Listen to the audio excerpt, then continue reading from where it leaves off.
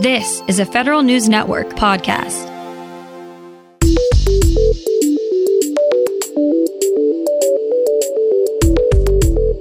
Coming up on today's Federal Newscast, federal employees now have a way to give a portion of their paycheck to Ukrainian refugees. Digital identity companies want a seat at the table if there's going to be any executive orders concerning them. And could the Pentagon be better preparing U.S. bases in the Arctic region for the effects of climate change? These stories and more in today's Federal Newscast.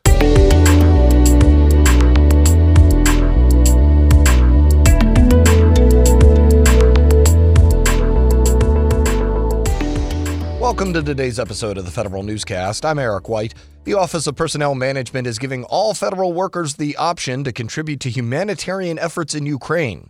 OPM has reactivated its online portal so employees can donate to the combined federal campaign. The special solicitation will provide support to victims and refugees affected by the war through food, medical attention, housing, and other day-to-day needs. Donations are open until June 30th. Employees can access the donation portal at cfcgiving.opm.gov.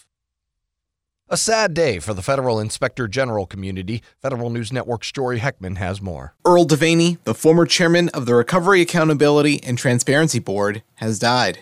Devaney oversaw hundreds of billions of dollars in stimulus spending meant to help the country recover from the Great Recession. The board served as a blueprint for the present-day Pandemic Response Accountability Committee. Devaney served as an inspector general for the Interior Department, but held several other federal jobs, including director of criminal enforcement at the Environmental Protection Agency. As a Secret Service agent in 1975, he dodged bullets fired by a woman who mistook him for President Gerald Ford. Jory Heckman, Federal News Network. Small, disadvantaged businesses can now give the General Services Administration a piece of their mind about the barriers standing in the way of success. In support of the Biden administration's goal to increase contracts to small disadvantaged businesses by 50% by 2025, GSA is conducting listening sessions and collecting feedback from minority-owned contractors. This feedback will build on existing efforts to make it easier to get on the schedules program and by establishing a supplier diversity plan that includes a strategy and criteria for regular on-ramping SDBs to GWACs and multi-agency contracts. A key Homeland Security division looks to meet with contractors. The National Risk Management Center is hosting a virtual industry day on April 27th. The NRMC is a division of the Cybersecurity and Infrastructure Security Agency. At the industry day, the center plans on going over its National Critical Functions Framework. The NRMC will also discuss the plans for the National Infrastructure Simulation and Analysis Center. CISA has issued warnings about preparing for cyber attacks on critical infrastructure due to the Russia-Ukraine conflict.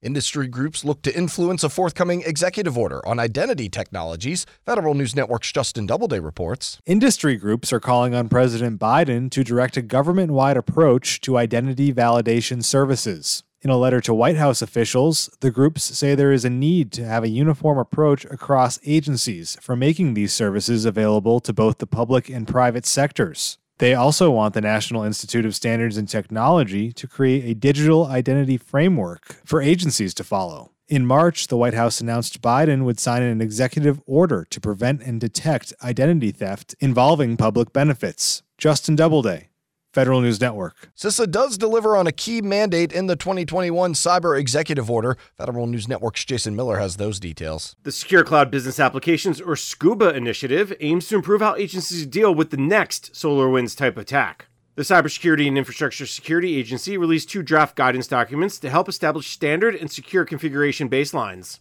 Vincent Sertapan, the Cyber CUSMO section chief at CISA, says the effort is about giving federal civilian agencies both security and visibility, right, necessary to identify and detect adversary activities in their cloud environments. CISA is seeking comments on both draft documents through mid-May. Jason Miller, Federal News Network. The Department of Agriculture will get guidance on how to advance equity in its workforce and services. Under its new action plan, the agency established a commission that will provide initial recommendations by the end of this year.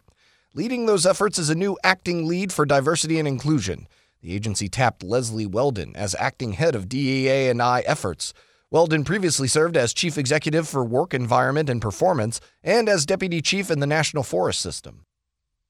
It's hard to point to a spot on the globe that's more susceptible to near-term climate change than the Arctic, but the Defense Department's installations in and around the region are not doing much of anything to plan for it.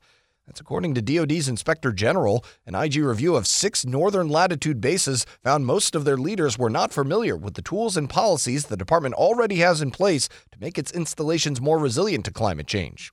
The IG says the bases are mainly focused on current weather and energy problems, partly because senior DoD leaders have not given them the resources to analyze threats related to climate change. High-ranking lawmakers are calling on the Army to do more about the rash of service member suicides in Alaska. Federal News Network's Scott Maucione has more on that. Legislators want to know what the Army is doing to address some of the medical and financial issues of service members in Alaska and the relation to mental health. Last year, the 3 bases in Alaska accounted for 11 service member suicides, and 6 more are being investigated as potential suicides. The lawmakers' concerns range from ensuring soldiers get the right amount of sunlight and vitamin D to addressing the financial pressures on junior ranks. The members of Congress also want the Army to increase the quality of life amenities on the bases. Scott Maucione, Federal News Network. The Air Force is seeing one of its airman-inspired projects one step closer to realization. A tactical workstation for clinicians in austere environments is now officially a prototype. The project comes from the Air Force's Spark Tank. That competition takes ideas from airmen around the world and puts them through a Shark Tank-like contest. The service says the station is getting overwhelmingly positive feedback from medical professionals. And the Postal Service is setting a slower delivery standard for small, lightweight packages. USPS says it will add an extra day or 2 onto the expected delivery window for its first-class package service starting on May 1st. These packages weigh less than a pound. Many carry small electronics or prescription drugs. USPS expects the new service standards will slow delivery for nearly a third of its first-class package service volume. You can find more information about these stories at federalnewsnetwork.com, search Federal Newscast, and subscribe to the Federal Newscast on Podcast One or Apple Podcasts. I'm Eric White.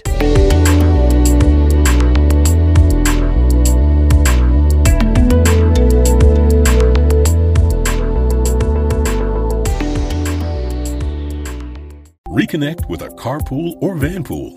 Even if you're commuting just a few days a week, Commuter Connections can match you with others that live and work near or at the same place as you. Prefer taking the bus or train? There's never been a better time to reconnect with transit. Plus, you have the added comfort of knowing Guaranteed Ride Home is there for any unexpected emergency for free. For more options, visit commuterconnections.org or call 1-800-745-RIDE. Some restrictions apply.